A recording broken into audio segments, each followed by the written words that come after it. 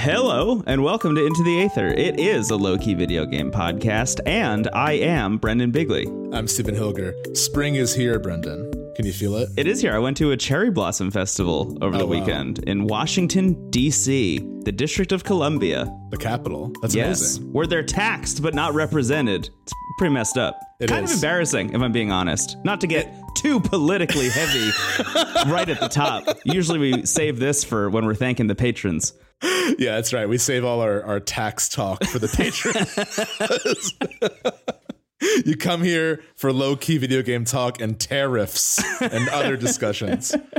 It was 65 in Chicago, which is like a holy event, you know? It's beautiful. For the first time this year, which has only been 3 months, but the first time in 2022, I went on like a jacketless stroll and I felt unstoppable. I didn't want to stop moving. I was like a comet. You did text me about this, and stroll was in all caps, and I really felt stroll in all caps, you know? Yeah, I wasn't kidding. I don't capitalize needlessly. There's a different definition for capital stroll. Yeah, totally.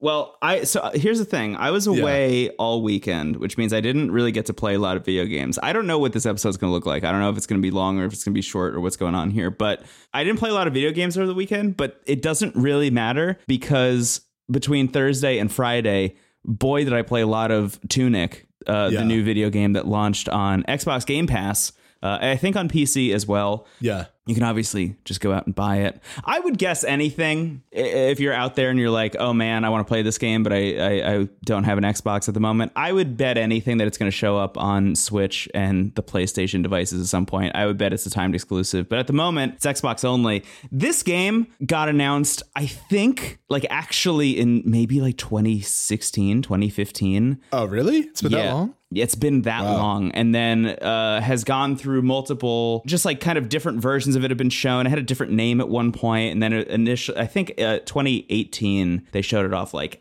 as Tunic at E3 on the Xbox stage, which like kind of, linked it hand in hand with Xbox. So definitely a timed exclusive at least. But I've played just so much of it. I was really trying to finish it before this episode. I like really wanted to make that happen. You can't do that to me twice. Yeah, here's the thing. Like it's really good, and most moments I want to be playing it, but I did feel at a certain point that like if I get to the end of it too quickly, I will feel like I have rushed it. So I'm now taking my time because I'm definitely towards the end. Like there is a critical path here, and we'll obviously talk about what the game is, but there's a critical path here, and I got really close to what I feel like is probably the end. So now I'm spending a lot of time like going and checking stuff out and like kind of filling in some blanks that I know I missed for sure, because there are a lot of people in the Discord talking about this game as well, and I know I've missed a lot, so I definitely need to double back. Okay, what is Tunic? Let's talk about what Tunic is. Yeah.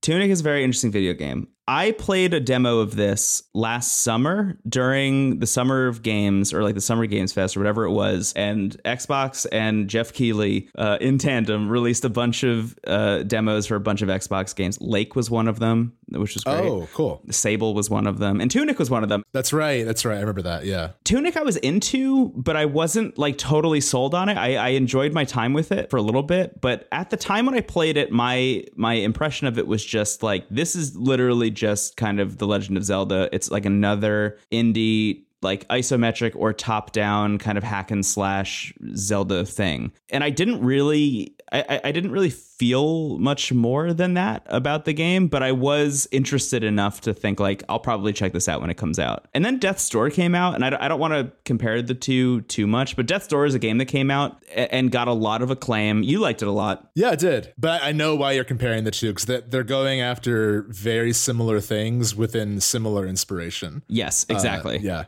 There's like a little Souls energy in Death's Door. There's like a lot of Zelda energy in Death's Door. But for some reason, it just didn't work for me. It didn't click for me. And I knew that there was something missing from that game that I was hoping I would get from Tunic. And I didn't know what that was. I didn't know what that thing was. But my brief time with the Tunic demo, I should mention, the Tunic demo crashed while I was playing it. So I only played it for like 30 minutes. So I didn't really get a good sense of what the game was. But I was like, I don't know. It's Death's Door, but it's colorful. This sounds great to me. And I was really hoping that when Tunic dropped, it would kind of fill in whatever this like strange gap that I felt needed to be filled in was. And the game is now out. I've played so much of it. And the answer is Fez. The answer is like, what if it was Zelda plus Dark Souls plus Fez? And like, I know that that's such a reductive way of talking about it, but like, that's what it is. And the thing is, I love all three of those things. Like at my core, like my soul is like doing backflips, and so is my body. Tunic is like, it just feels like it was made for me. I mean, I don't know how to be more effusive about this game than comparing it to Fez at all. I even think that there are some things that this game is taking from Fez and like, I would say exceeding all expectations in terms of that inspiration. I think it's one-upping Fez in a lot of ways that I feel very strongly about. But the way it works essentially is you wake up and you're like a little cartoon cute fox on a beach, and just like I would say the very first Zelda game, you make your way towards this cave and it has a sign next to it that's pointing at the cave, and then you go to read the sign. You're like, I imagine it's going to say like go in the cave, but it doesn't, dear listener, because it's not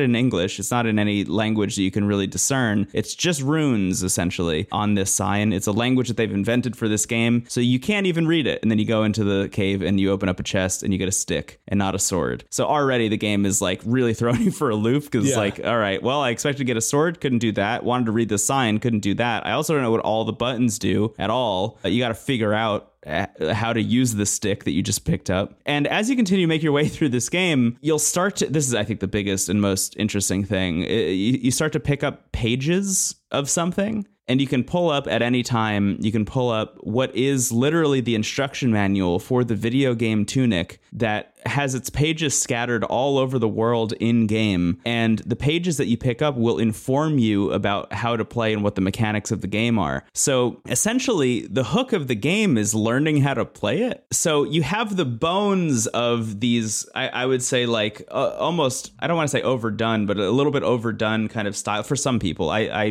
don't fully feel this. I think there's a lot of interesting avenues you can take like Tunic does.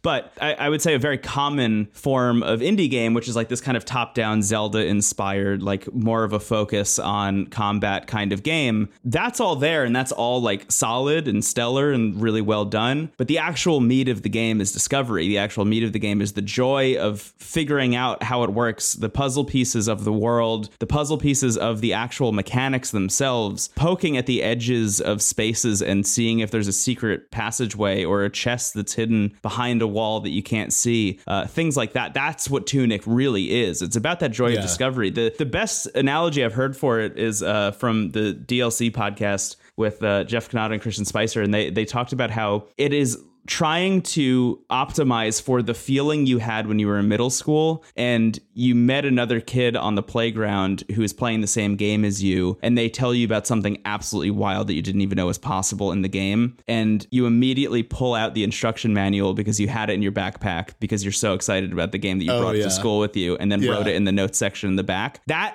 whole thing is what Tunic wants to recreate over and over and over again. And I think that's best exemplified by the fact that when they sent this game out to reviewers, they set up a like an official Discord just for people who had review code, so they could all talk about the game and figure out its secrets collaboratively. Like they want you to have those conversations back and forth. They want it to be a communal experience to uncover what Tunic has to offer. I've seen that happen in our own Discord, which has been so cool. At first, it was just like me and like two other people playing it, and then very quickly, I think more and more people caught on that this game is sick. And now that channel is like really just filled with incredible and weird and interesting information. And I'm frequently being surprised by things still. Like, again, I'm towards the end of the game and I'm still shocked by stuff that's happening. I'm gonna sit back for a minute. I want to know how you're feeling about it. No, I'm so happy to see this lit up by a game, especially immediately after Elden Ring, which, you know, feels like a gravity well at this point. Yes. I do think that this is like the perfect post Elden Ring game, though. Yeah, or at least post, I'm still in the process of beating the final boss. I need a break.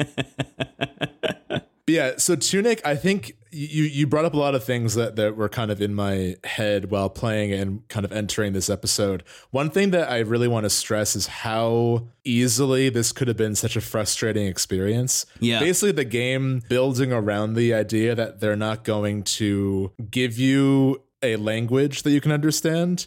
And similar to Elden Ring, truly, there's a lot of confidence the game has in the player to put 2 and 2 together. And I think what prevents Tunic from feeling totally opaque is actually the fact that it is borrowing from very familiar genres. Like, this is actually one of the few indie Zelda-like Souls-influenced games that it's using those genres to kind of aid the familiarity the player has with those genres, so that, like, when we're thrown into this world, we kind of know the rules a little bit. Even though the game has fun twisting them and, you know, defying our expectations, like, there's a logic that we kind of slowly understand that does feel like very much like solving a puzzle. In some ways. It's interesting. That comparison is really interesting because it reminds me a lot of the Microsoft strategy for getting people to... I've definitely talked about this on the show before, but there's this Microsoft strategy for getting people to understand new systems of interacting with the computer. Initially with the mouse and keyboard, that was why they included solitaire in Windows, because people like had an understanding of how to play solitaire. So teaching them how to use a mouse to point and click and drag things around the screen was like a natural way to get people to understand that interaction. And the same thing with Minecraft and VR. That was part of the reason for the Minecraft, just one sliver of the reason for the Minecraft acquisition, was this idea that when we're introducing things like HoloLens and augmented reality and virtual reality, we can get people to understand this easier and faster by putting them in a world that they already know and understand, like Minecraft, which had become so ubiquitous at that point that it was like the obvious analog for literally solitaire, which is wild. Right. But you're right. I mean, that's exactly how Zelda and Soul stuff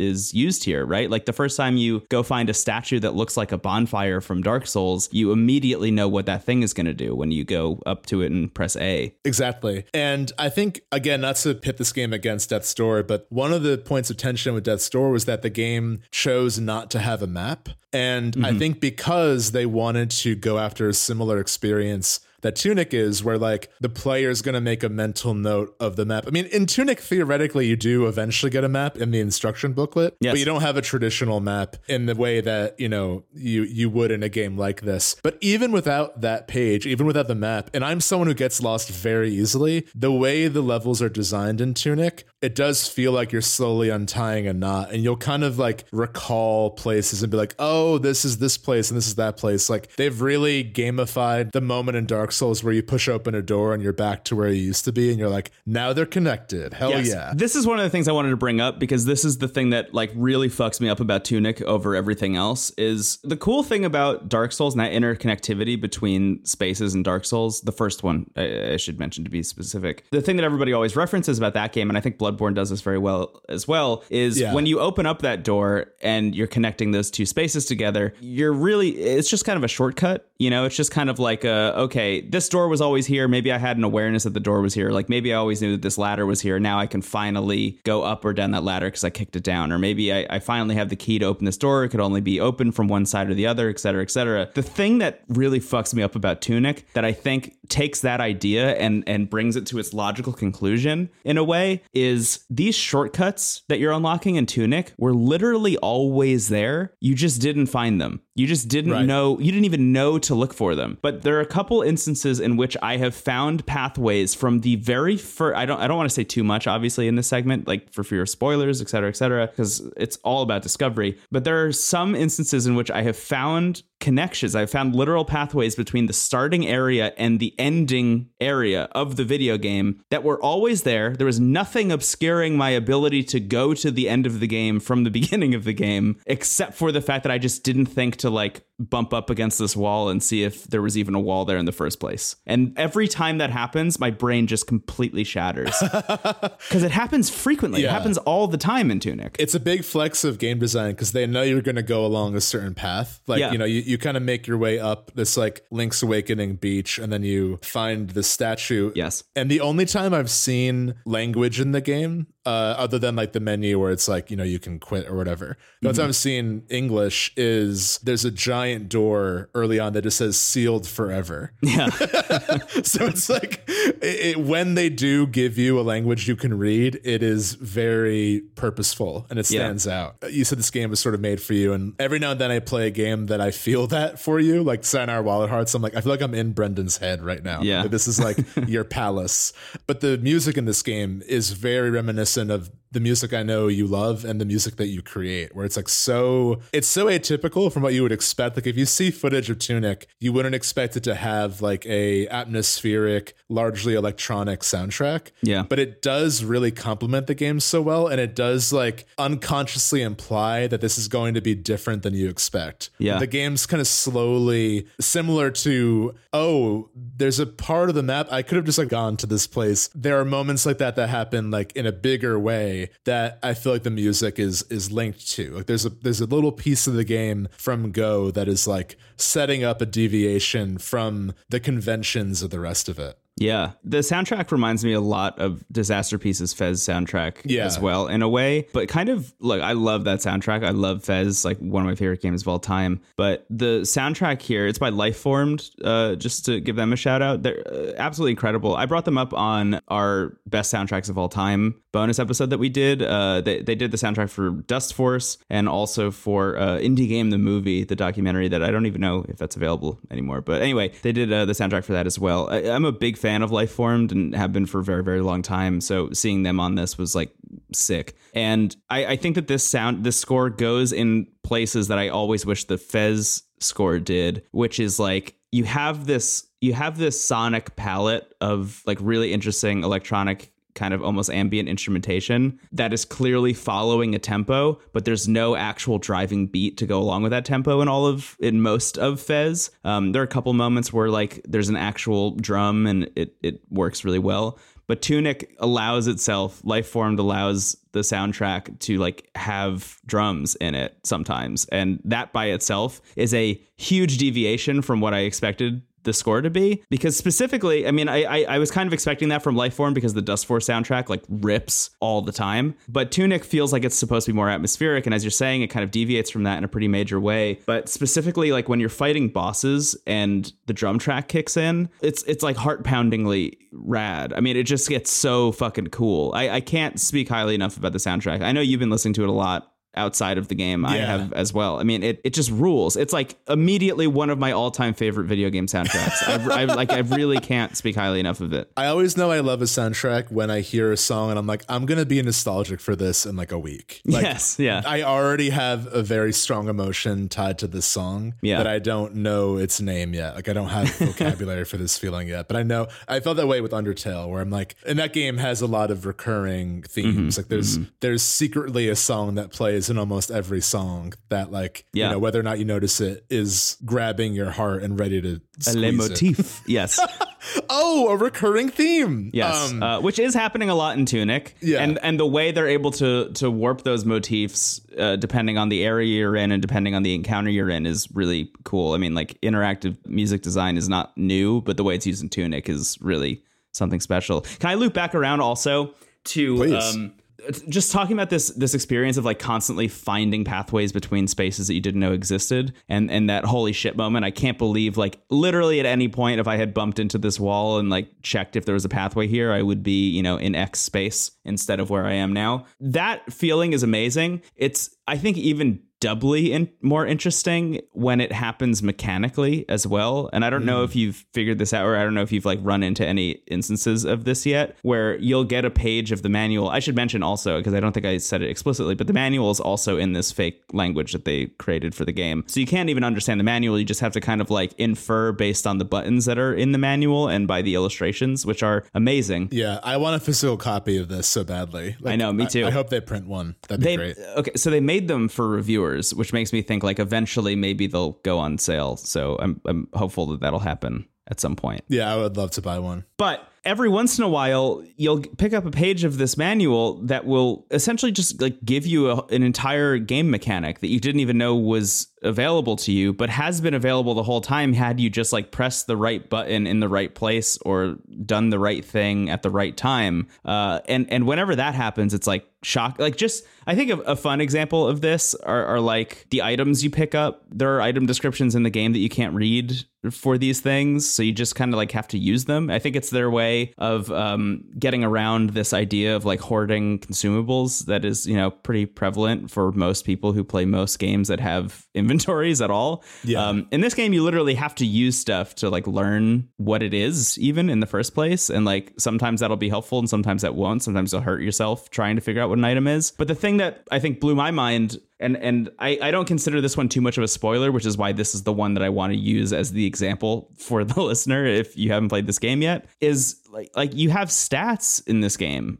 Like you have the ability to level up in Tunic. Wow. I didn't know that yet. I know. Yeah. I mean, that's like, of course you do, because it's, you know, inspired by Souls and whatever. And it's a Zelda game. So like, of course you're going to get like a better sword or something. But like, how is that power increase going to manifest itself in Tunic? And the answer is that you have the ability to level up, and you've had the ability to level up literally the entire time you've been playing so far. It's just you didn't know how to do it yet until you find the page of the manual that tells you how. It's like, oh my God, why didn't I think to try this? Or why didn't I think to do this? And that moment by itself was shocking. It should also be mentioned, leveling up feels like really like seismic in this game. Like if you level up your attack, it is a huge increase. Like a dude that used to take 4 hits to kill will take like 1 or 2 now just by leveling up your attack 1 point, which is pretty sick. You don't get to do it that often, which I think, you know, is how they're kind of like gating your progress in some cases. But they're like pretty sizable increases, I would say. I went on, I definitely broke the, I would say, like more normal pathway that you're supposed to make through this game, at least based on seeing other people in Discord talking about their progression through the game. I definitely played it a little bit out of order and did a much harder boss before I did a much easier boss. But the only reason I was able to do that was because I like knew to level up, and I knew how to level up, and I had done it a lot. I had like made it a point to like go out and find all the stuff I needed to level up as much as possible. And then when I went back to that first boss, it was sick, because I just like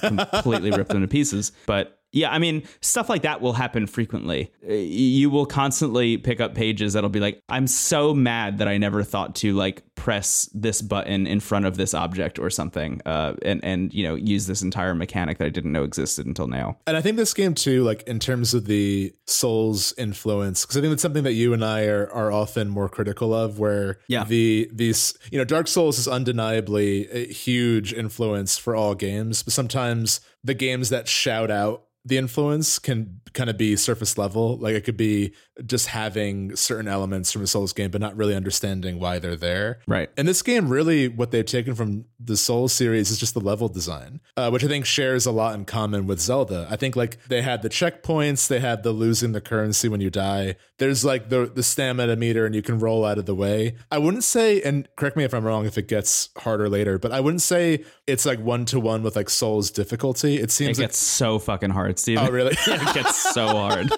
But there are some accessibility options I saw in the menu. Like there are actually, like, I don't know bring this up too. How in depth they go, but there are options. They're not that in depth. I would say the two main ones are there's a no fail mode, which makes it so you don't take any damage when you get hit. And then there's another toggle that you can turn on that makes it so you don't lose stamina. Oh, wow. Okay. So there's no stamina loss when you move around and do stuff. I have turned on no fail mode one time to get through an area that, like, man, I love that that's an option. Like, I'm so glad that that's an option, because there was just this one area I was banging my head against. Like, just I kept dying on like a random enemy over and over and over again. And I was like, I know I can beat this thing. I just like don't have the patience for it. Specifically because like the game to me, it's, you know, partially about the difficulty, but like that's not why I'm playing Tunic. That's not the enjoyment that I'm getting out of Tunic. Yeah, that's what I was gonna say. At least, like it asks you to play it in a way that like you understand the combat, but I haven't felt like there's no Margit the Fell Omen waiting for me quite yet. I'm sure maybe Margit's somewhere later on, but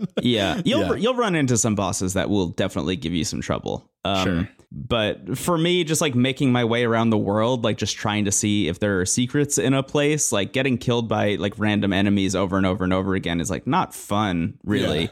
Especially when the game is so much about discovery. Like being prevented from doing that gets more frustrating than anything. It's like the only point of frustration I've really had with Tunic so far. And it's quickly alleviated by just turning on no fail mode for 10 minutes so you can run past them, and then you're finding stuff again. You're having a good time. So, I mean, we say it a lot on this show. Every game should have options like this in the menu. Like literally every game, I think. There's really no reason to not, I think. Yeah, totally. I really, really love the, I don't know how to describe, I think we used the term soft 3D before in terms of just the visual style of things, but there's like this element of like some of the enemies almost look like little paper craft. They're polygonal in a way, but there's like very like high res textures. It kind of looks like one step in a different direction from the Link's Awakening Switch remake. Like, Absolutely. It has that kind of toy box feel, but this is more polygonal, almost Sayonara Wild Hearts, like surrealness with the soundtrack and the like neon worlds. Yeah, buckle up too, because I mean that influence comes in hot and heavy further and further in. Well, that's what I want. I was hoping that would build up. Yeah.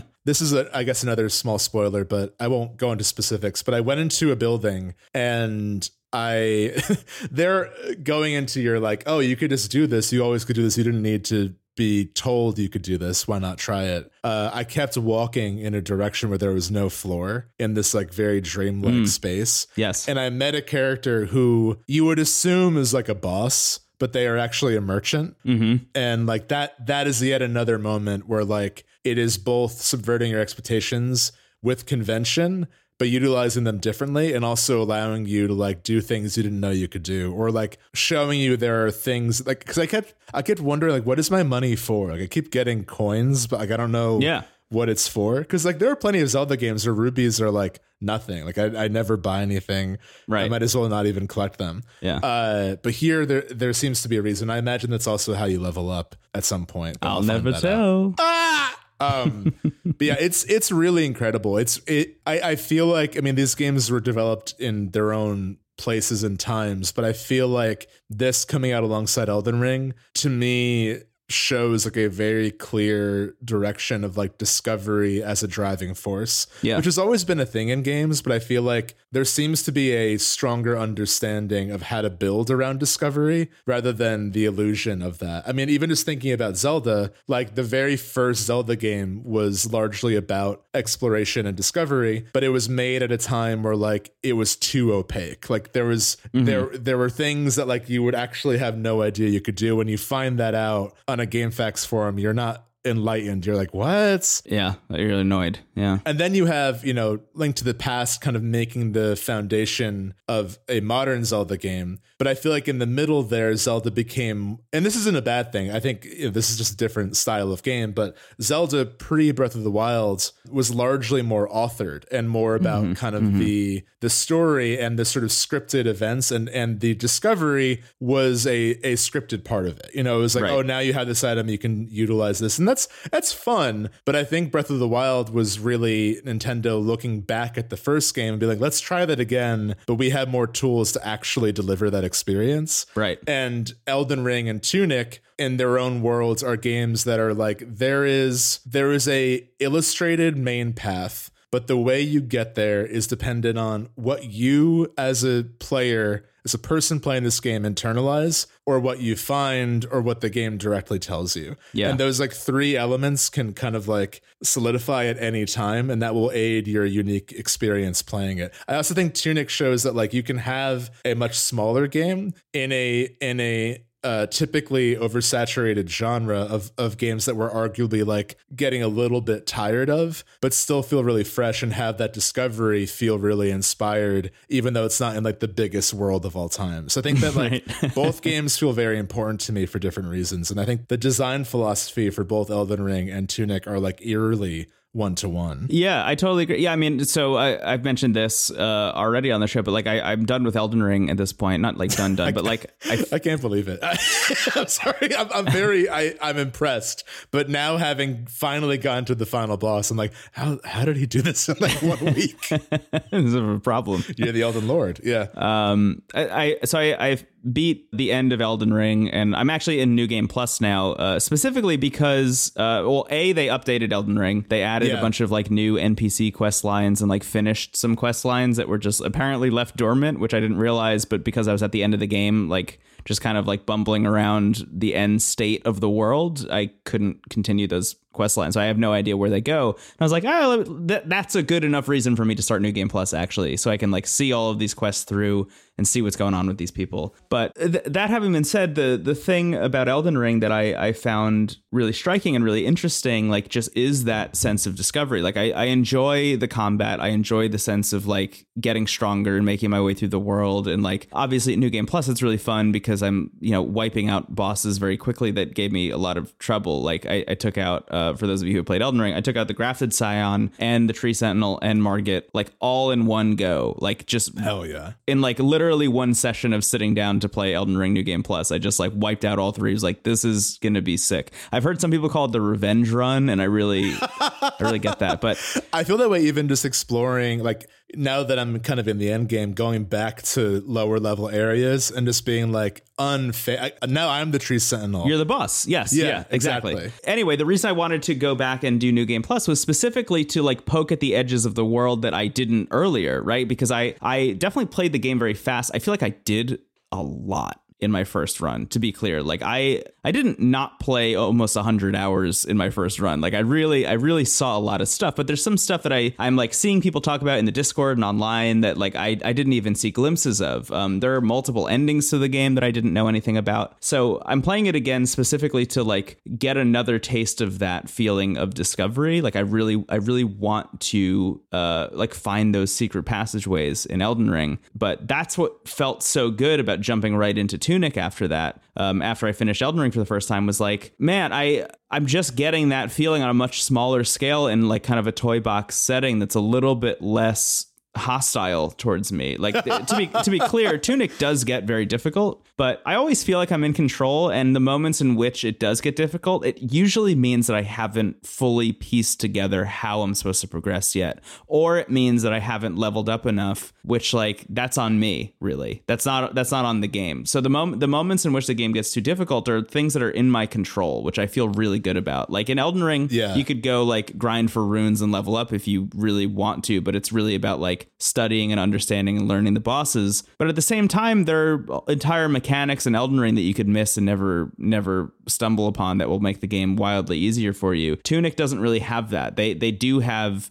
for as open as it is and for how much they trust the player, and I would say, you know, hope they'll poke up against some walls and find some secret stuff pretty early on. They do also have a pretty authored critical path that you'll follow, and you'll find instruction manual pages, maybe not in the right order, but at least in an order where you'll understand how to progress to the end of Tunic pretty quickly, which I think is really impressive considering how open the game actually is when you start playing it. Yeah, absolutely. And I mean, it has the classic stuff too. Like I got this sword, which takes like a little longer than you think it's going to. Yes, I kind of like that. I do too. But there are a lot of paths early on that are like completely obscured by trees or by like, you know, they're square shaped shrubs, which I think are brilliant design to like show that they're literally blocked. Yeah. Never have I felt more triumph over just cutting grass. I cut down every tree I see, and now I can go so many, like once you get the sword, it really does open up tremendously.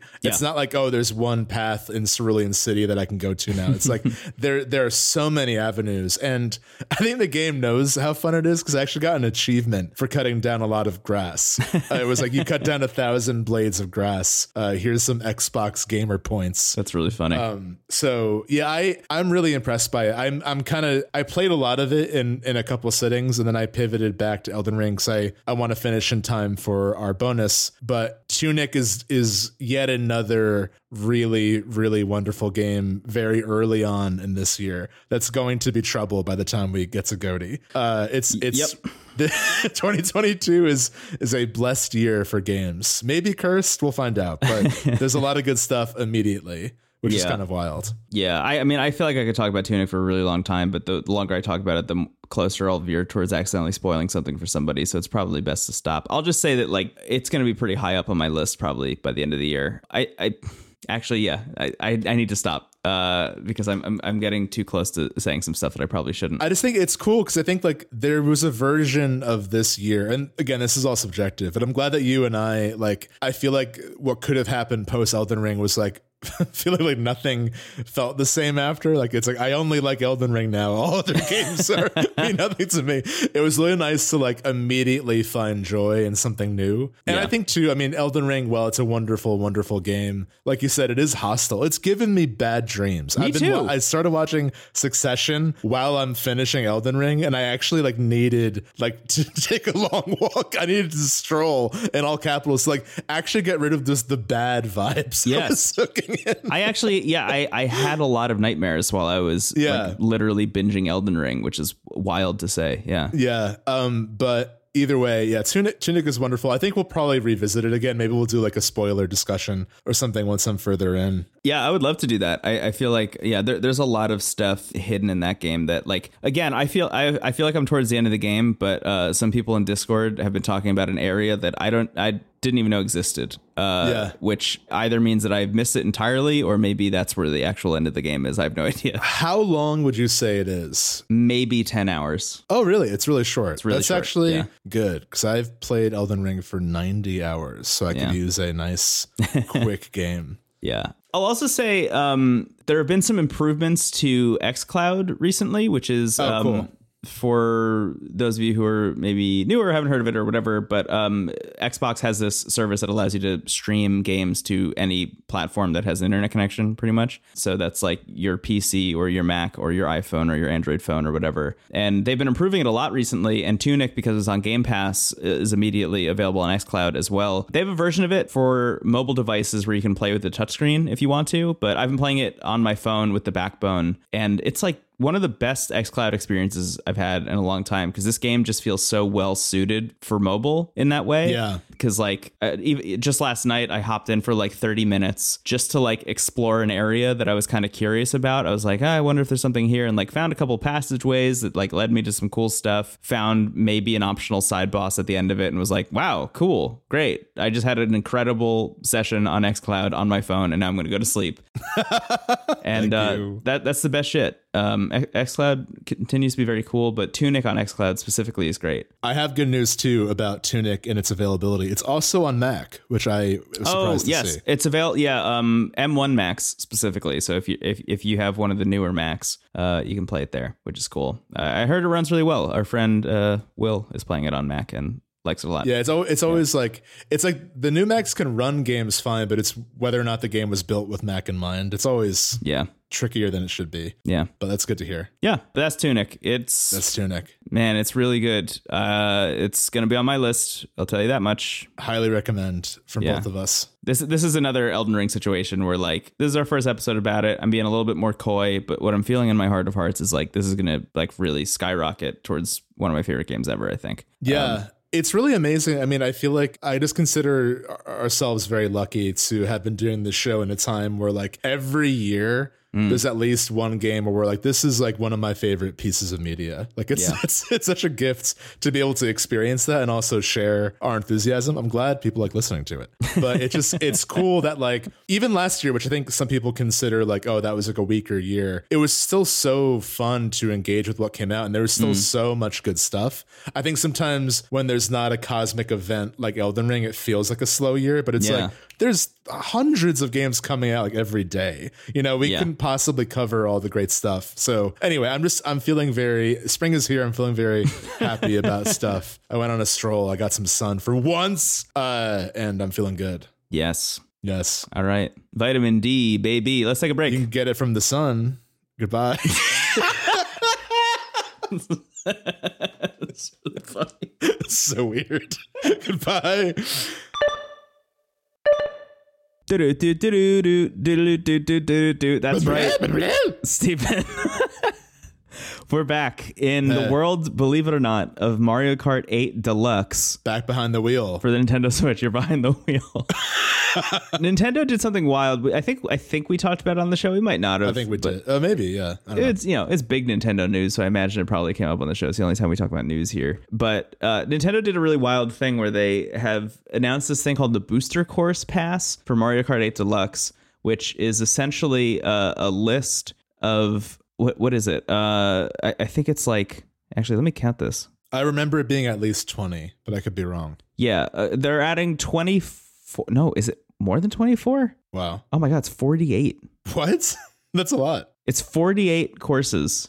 That's essentially like a new game worth of courses. That's 2 new games worth of courses, because I think the original game had 6 cups total, and now they're adding 12 more. Wow. Which is really wild. So anyway, the whole deal is that if you have Nintendo Switch Online plus expansion pack, which is the thing that gets you like Happy Home Paradise and the N64 and Sega Genesis games on your Switch, then you can also get this. So this is just included in that. You can buy it separately as well if you want. I forget how much it is. I think it's like $20 or $30 or something like that. But even honestly, I know that like sounds like a lot for DLC, but for 48 more tracks that they're adding to the game, that's like not a bad price to pay. Yeah, I agree. And if it's folded into this Nintendo Online expansion pack, then like it kind of works out anyway. Like I just downloaded it today and was like, let me just check this stuff out and see how it feels. And it's pretty cool that like the first wave of this just came with 8 more courses, because that's like a pretty sizable number already.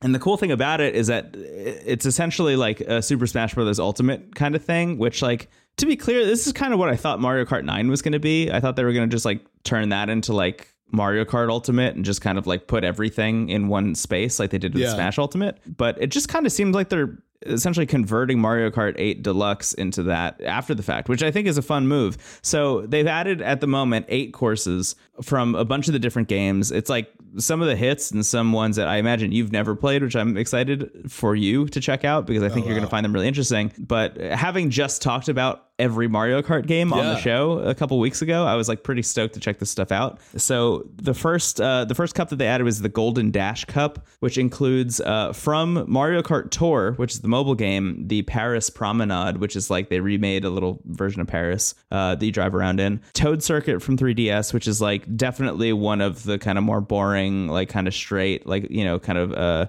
like almost like the all the courses that are named after Mario were like the most boring ones possible. It's like kind of the same thing, but with Toad here. Toad gets like the really discounted, like he gets the highways, and like the highway's great though. This one is like, this is like nothing. There's like nothing going on Toad Circuit. I do love Toad's Turnpike, but I just imagine like just the conversation that happened in the Mushroom Kingdom. We're like, cool, you get the canyon, you get the casino, you get the highway in between courses. Like they ran out and they had to give Toad something. Yeah. Well, they gave Toad Circuit, and it's fine. It's extremely okay.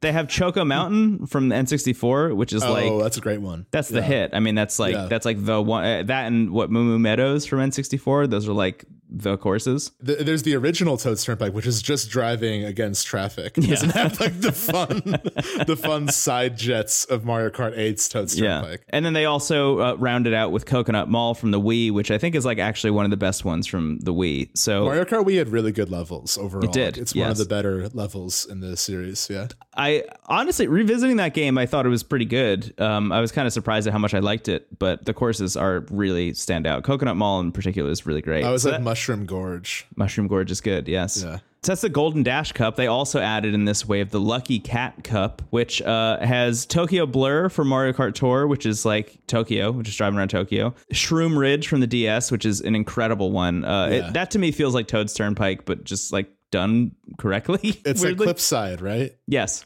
Yeah, that's a good one. Yeah, it's really great. Sky Garden from the Game Boy Advance one, which like that, I mean, that might be one of the best, if not the best, most interesting level in Mario Kart Advance, because that, I feel like that game, and we talked about this in that episode and in the Game Boy Advance episode as well, but I feel like that game specifically is like, let's redo the exact vibe of the original Mario Kart for the Super Nintendo, but with a little bit more horsepower and a little bit more understanding of how this game should be played. Yeah. It almost feels like Super Mario Kart 2 in a way. Yeah, totally. But Sky Garden, to me, is like the track that felt like it kind of broke out of that and was like, let's push this really as far as we possibly can. So it was really cool to see that remade. And then also from Mario Kart Tour, Ninja Hideaway, which I hadn't played in Mario Kart Tour, but I want to talk about a little bit later, because I mean, that course by itself is enough reason to download this, I think, and I'll get to why. But anyway, that's wave 1. They're releasing waves 2, 3, 4, 5, and 6 before the end of 2023. So before next year ends, there will be 48 extra courses that you can get from Mario Kart 8 Deluxe, which is pretty wild. Yeah. It's going to keep this game like active for a long time, which is wild to say because it's already the best selling Switch game and has been like since it came out pretty much. Yeah. And it's, if you look at like the numbers compared to even like Breath of the Wild and stuff, like it's unparalleled. Yes. And it's also for good reason. Again, it's an incredible game and it's easily the best Mario Kart, I think, yes. or at least one of the best. So I think it makes sense for them to just update it because, you know, it's kind of like Smash Ultimate, like you've compared the two already. Like the idea of them making a new Smash Brothers from scratch just because it's been 5 years eventually doesn't really make a lot of sense. So why not? Like we've said this before, but I imagine whatever the next console is, there'll be a Smash Ultimate Deluxe that's like all DLC in one place. And I imagine I would be surprised if they update that game again, but it's just sort of like, okay, that's just like everything best of all in one place, the series as we know it. Yeah. We don't need to make a new one just because. Yeah. And I think if you have the best selling game on the console, like it doesn't make a whole lot of sense, as you were just saying, to just go ahead and make a new one. And adding these courses is, I feel like probably, and I don't know the actual financials of this, but like probably a kind of low cost way of adding a lot of value to this game. And keeping it at the top of that list for a much longer period of time, at least until whenever they decide to actually make a Mario Kart 9. Like they've literally and figuratively bought themselves 2 years of runway of this game being at the top of the list, which is wild to say that Mario Kart 8 Deluxe, a Wii U game that got remade for the Switch and was a launch title for the Switch, is going to be the best selling Nintendo game for, I don't know, since 2017 and before. So in 2023, this game is technically 10 years old, right? Because the Wii U one was in 2013, wasn't it? Oh my God, was it? Either 2013 or 2014. 2014, yeah. Yeah, so okay, so a little under 10 years, but even still, that's pretty impressive that Mario Kart. I mean, that's kind incredible. Of Nintendo games overall. I feel like the value and like the audience doesn't really go away for a lot of them. Yeah. But it's especially wild to hear that for Mario Kart. Honestly, I downloaded these, I played them. I've talked about this on the show before, but Mario Kart 8 originally for the Wii U is like really an all-timer. Yeah. For me, I think Deluxe is like obviously the best Mario Kart game ever made. And it'll be really hard to top. But just the fact that I'm like having new experiences in Mario Kart 8 in 2022 is completely surreal. And I think specifically pulling in the mobile game levels was a really smart move, because totally. I think I would have to imagine that most of the people playing this game on Switch did not play the mobile version. I know some people in real life who do play the mobile version like literally every day and love it and think it's great, and they're like grinding out characters and like doing all the microtransaction stuff and like enjoying it, you know, which, you know, to each their own, I guess. But I remember playing that game and thinking like, this doesn't control very well, and it's kind of a bummer that these courses are relegated to this game. So just like unlocking them from here is great. Paris Promenade, really interesting idea for a Mario Kart level where you do the first 2 laps down, you know, a kind of like normal pathway that you would pretty much any Mario Kart level. And then in the 3rd lap, they put up a bunch of road blockers that make you essentially drive around and do the entire course backwards while everyone else is still driving forward. So like if you're towards the front of the pack, you're essentially driving against traffic with everyone else that you're playing against, which means that all of those items can affect you even if you're in the front and everybody else is in the back, which is very cool. And vice versa, if you're in the back, then that means that all the people who are farther in front of you are going to start like colliding with you as you're driving down the street. It's a really cool idea. I thought it was like really impressive. It's like Baby Park a little bit, but less manic. Yes, exactly. Imagine if in Baby Park you drove like 7 laps, then on the 8th lap you had to just like loop back around and do it backwards while everyone else was still doing lap 7. It's very cool. And then Ninja Hideaway is the other one that I think is like a huge standout from this. Like as much as I love their recreations of like Choco Mountain, which is cool, like getting the graphic update I think is fun. They've like added a bunch of like crystals in the caves and stuff that you drive through. It looks really nice. And Sky Garden, which I've already talked about how much I like it, but just seeing it fully realized in 3D is really cool. But Ninja Hideaway from Mario Kart Tour is like absolutely the standout. I mean, this course is why it feels like they're pushing the level design of Mario Kart kind of as far as they can in terms of the amount of branching pathways and the amount of like secret pathways that are possible in a level, because it almost crosses the line of being too difficult and too difficult to parse at the high speed that you're going, which I think is really cool. It almost feels like a hard mode version of a Mario Kart track in that way. There are a couple in Mario Kart 8 Deluxe. I feel like the F-Zero ones in particular are pretty hard. And there's that like Neo Bowser City, like Cyberpunk Bowser City in the rain that also can get a little bit tricky. But the thing about Ninja Hideaway is that all of the places in which you're driving around, in which you can like fuck up which way you're going, you essentially just land in a different part of the level and you can keep going straight. It just like might not be as fast as the pathway that you were taking before. But I did the first 2 laps, then on the 3rd lap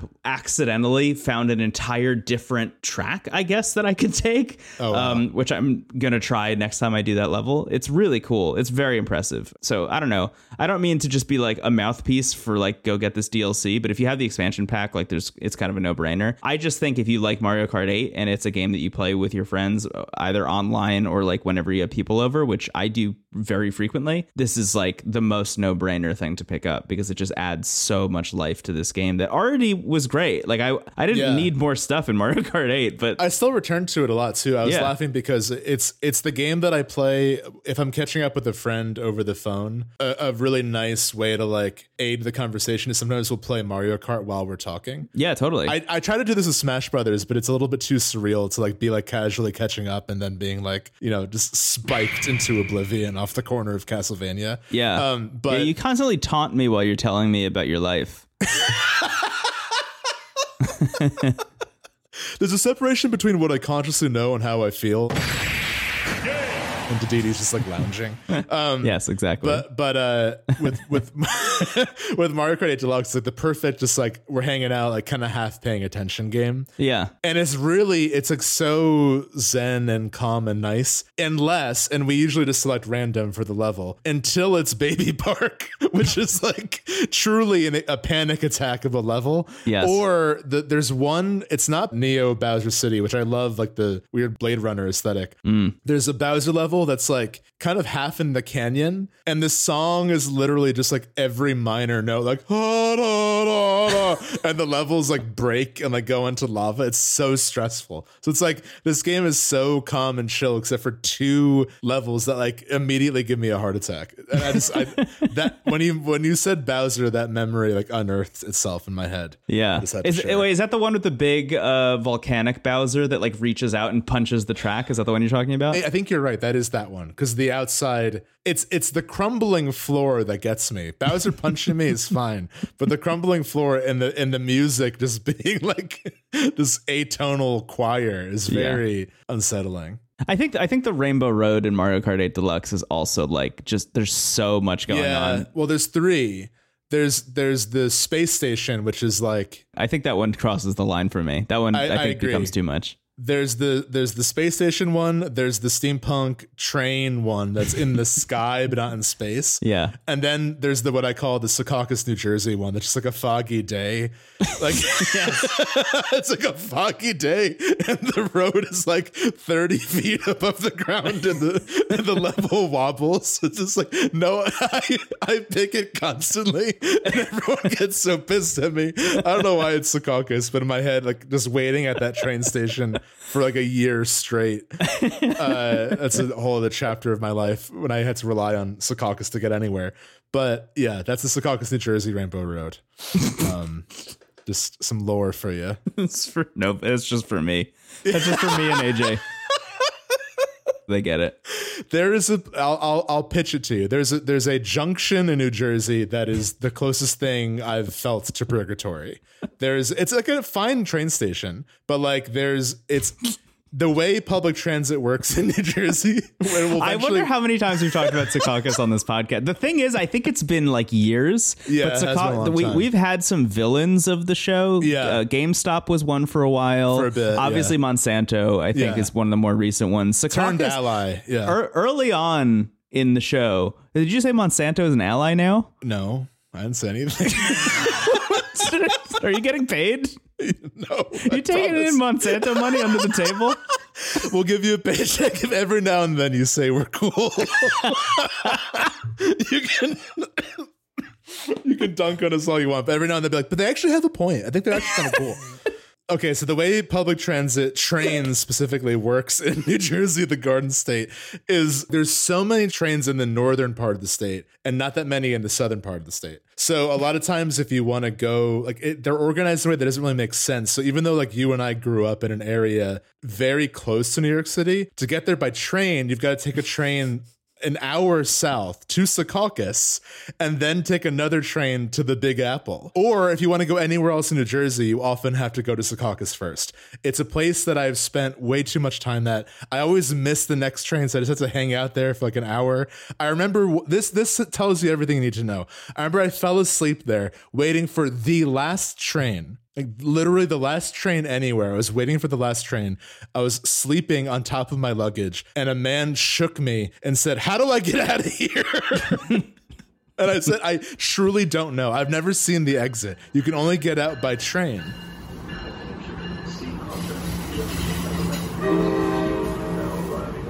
So anyway, that's the Rainbow Road level. Thank you for your time. Yeah. Man, I don't know. I don't think I'm going to thank you for that. Okay. I have a feeling that was fun to listen to in some way, you know?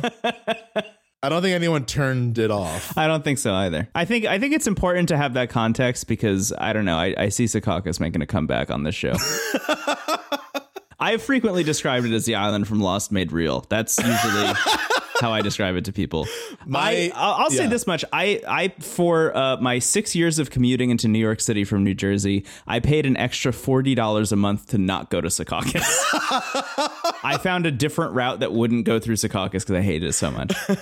The irony is that it's beautiful. The irony is that the station is actually the nicest train station I've ever been in. And it's always empty. So you just get these beautiful picturesque moments of like a beam of light shooting onto a beautiful sculpture and there's no one around and only you get to appreciate it. And you just get to think like, wow, this is so nice. But everything that happens there is just brutal. Right. There's only like a closed Sbarro and a bar that I'm convinced if you go to, you become a statue. I've never been. I know that's the temptation if you go there, because there's always like another statue that appears. Anyway, we're going too deep into this, but that's what that Rainbow Road level reminds me of. So if you want to play that, it's already in the game. You don't even need to buy this DLC. You don't have to do anything. It's right there. It's always been there. It's been there the whole time. I didn't have to tell you that. It's tunic. Discovery as a driving force. Secaucus is right there. You don't have to miss it. We failed to mention at the top, it is another nighttime recording. And spring is here. So I feel like we're getting like rays of something. Yeah. A Venn diagram of mania. Yeah. Yeah, totally. I wasn't sure and totally. Shotally. Yeah. Shotally, yeah. You want to wrap up, maybe? Maybe. I'll just say this to wrap this bit up. I had an extremely good time with this. I'm excited to play these levels. I might even like play this game online again for the first time in years, like just by myself, because I think it'd be fun. It's really nice, especially again post Elden Ring. This is like the perfect game to like calm the soul and get rid of nightmares. I just wonder what else they're gonna start adding to this expansion pack, because that feels like the vibe, right? It feels like Nintendo Switch Online plus expansion pack, which is such a silly thing to say. But like now that it comes with the N64 stuff, the Sega Genesis stuff, Happy Home Paradise, and this, it almost feels like their PlayStation Plus, Xbox Game Pass thing. Yeah. It's just the expansion pack side of Nintendo Online. Like you can get the basic thing and you get all those, I almost said great, I would say most of them are not great retro games that they've included in there from the NES to the Super Nintendo. But this expansion pack, like adding on to games that you think are done from Nintendo, is a really fun thing. Like, I wonder what's going to be next. Are they going to update ARMS in a way that's going to make me want to play ARMS? Actually, it's possible. It's such a Nintendo thing that we have like no idea. It's like there's no way of knowing. In this particular case, it actually is kind of brilliant to add levels to this game that has an audience still and is still so well received and selling well. Yeah. But it's also like, when does a game come out, then 8 years pass, and then gets like a bunch of DLC? Gets DLC, yeah. It's so confusing. It's very strange. But They just updated Chrono Trigger on iOS, so now it's full screen, which is fun. Oh, really? That's fun. They just like updated Chrono Trigger for the first time in I don't know how long, but I don't know. That's the world we live in. They buffed Robo. That's kind of cool. They buffed Robo. Finally, I've been waiting over a decade for this. Heel Beam does something. He has the only lines that are voice acted in the game. Yeah. Thank you for repairing me, Luca. Everything else is the same. Yeah. It's Patrick Stewart. I get him back. I've been waiting in this forest for years. Okay. I think we should maybe wrap up. Yeah, I guess so. This is becoming a weird Tunic dream where we're in like an ethereal prism. Yeah. This was a shorter one, I think, mainly because you and I are just playing a lot of Elden Ring still. Yeah, we're still trying to wrap up, and it just worked out this way. I think, yeah, this is what, maybe a little over an hour? That is, we haven't had like an hour-long episode since 2018. Yeah. This is a anomaly. I imagine this will not, I mean, it's not a bad thing, but I'm just like, usually we joke because before we record, we'll often say like, I don't think this will be a long one. And then it's always just 2 hours by default. Right. But this is the first time where we were actually right. It's just like an hour.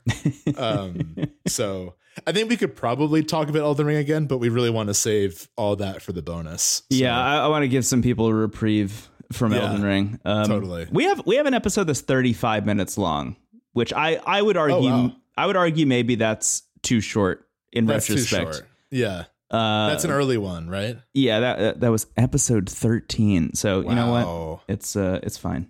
Yeah. But for those of you who stuck with us after we withheld content from you, shout out.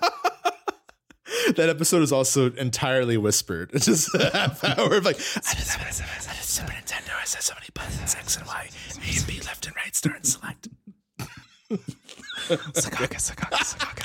Ow, I just hit myself. We gotta quit this. We gotta get out of here. Hey, thank you so much for listening. If you like the show, the best way to help it grow is to share it with a friend. IntoTheCast.online is our hub, not a junction, for all our links and everything you need.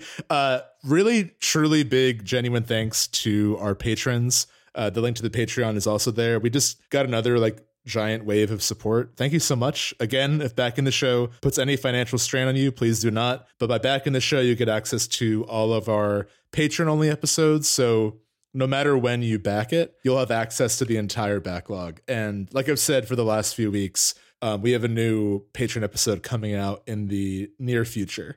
So keep an eye on that. We also have some announcements about the Patreon that will be at the very end of the month, beginning of next month. So we'll keep you informed on that as well. So watch that space for sure. I have fallen off of streaming a little bit, but that's just something that you and I do when we have time. And there are kind of peaks and valleys of that. I definitely like to stream more stuff soon. What else is going on? What's on the horizon? What's coming out soon? Kirby, baby. Kirby. I think Chrono Cross is coming out too as well. Yeah, Chrono Cross is dropping soon, which I'm very excited about. On Switch. And I think 13 Sentinels is also coming to Switch real soon. Yeah, tomorrow, the day after we're recording this on Monday, but the day after this, or I guess the day before this episode comes out, Rune Factory 5 comes out. Oh, cool. On Switch, and I'm very interested to see how that ends up. I've heard, because that's been out in Japan for a little bit, and I've heard some not so great stuff about performance. And generally speaking, I don't really care about performance as much as most people do, so I wonder how I'll feel about that. But I'm just curious about that game in general. I feel like that could be kind of like a sleeper hit for me.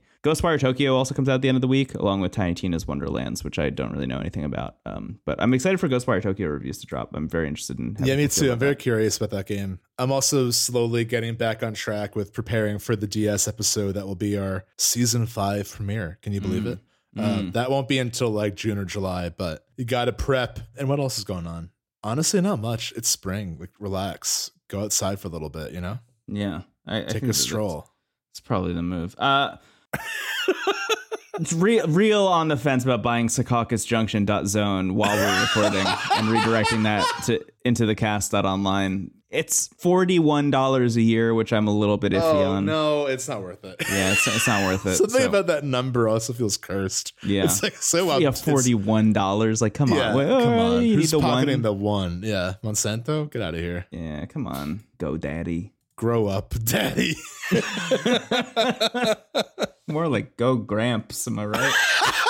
Go to sleep, Gramps.net. Anyway, what else is happening? I don't even know. I feel like that's it. Yeah, I'm excited for that. There's also a lot of stuff that I've picked up.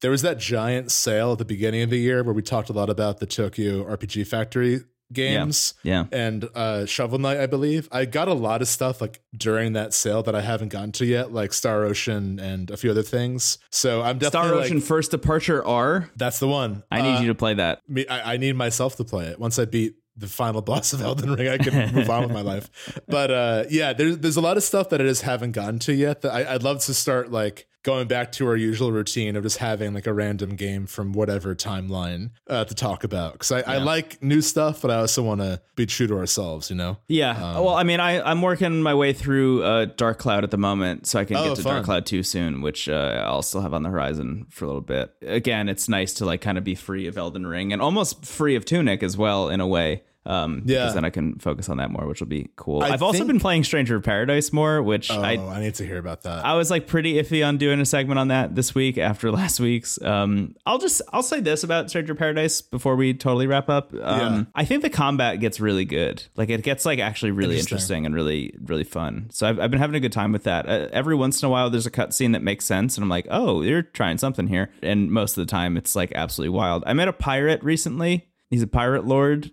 And man, that could be a whole episode just talking about this pirate guy. I almost need you to play this game just for. Yeah, I feel like I have to. Once things clear up a little bit, I'll eventually get it, and we can deal with Jack and make sense of what's going on there. But I have heard like the core game is very fun, and then everything around it is like whatever headspace you're in. It will either be art or the opposite of it. I don't want to say too much for spoiler reasons, but which is hilarious to say. But all of the promotional material about like Jack and his friends are out here to kill chaos gets like swerved pretty early on in the game, and the plot changes pretty dramatically. So I'm kind of in this space where I have like actually literally no idea what the like goal of the game is or what the quest is supposed to be or where I'm going or why, outside of this like very loose MacGuffin thing that's happening that I kind of don't want to talk about. But that's kind of exhilarating to have a game that's like already this unhinged and I don't even know what the plot is.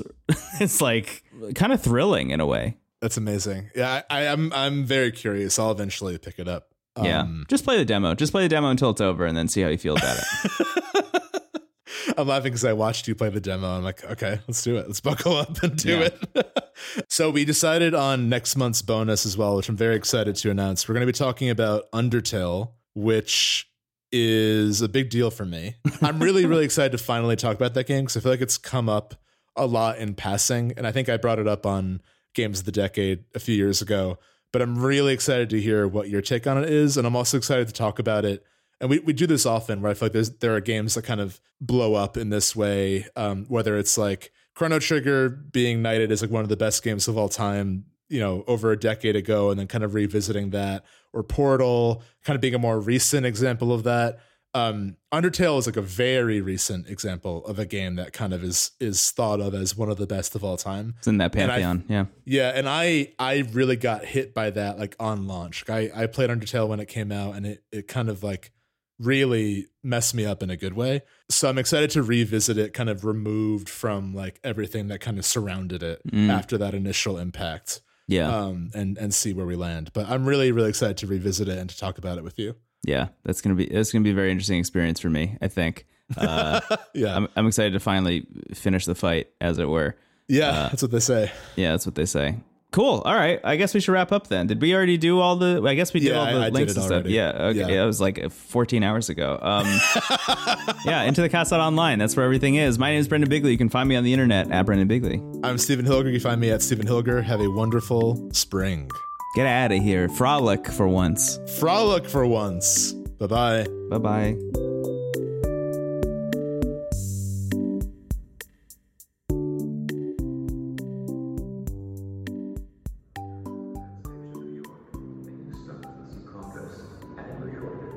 Please stand back from the yellow line and please once again while boarding the train.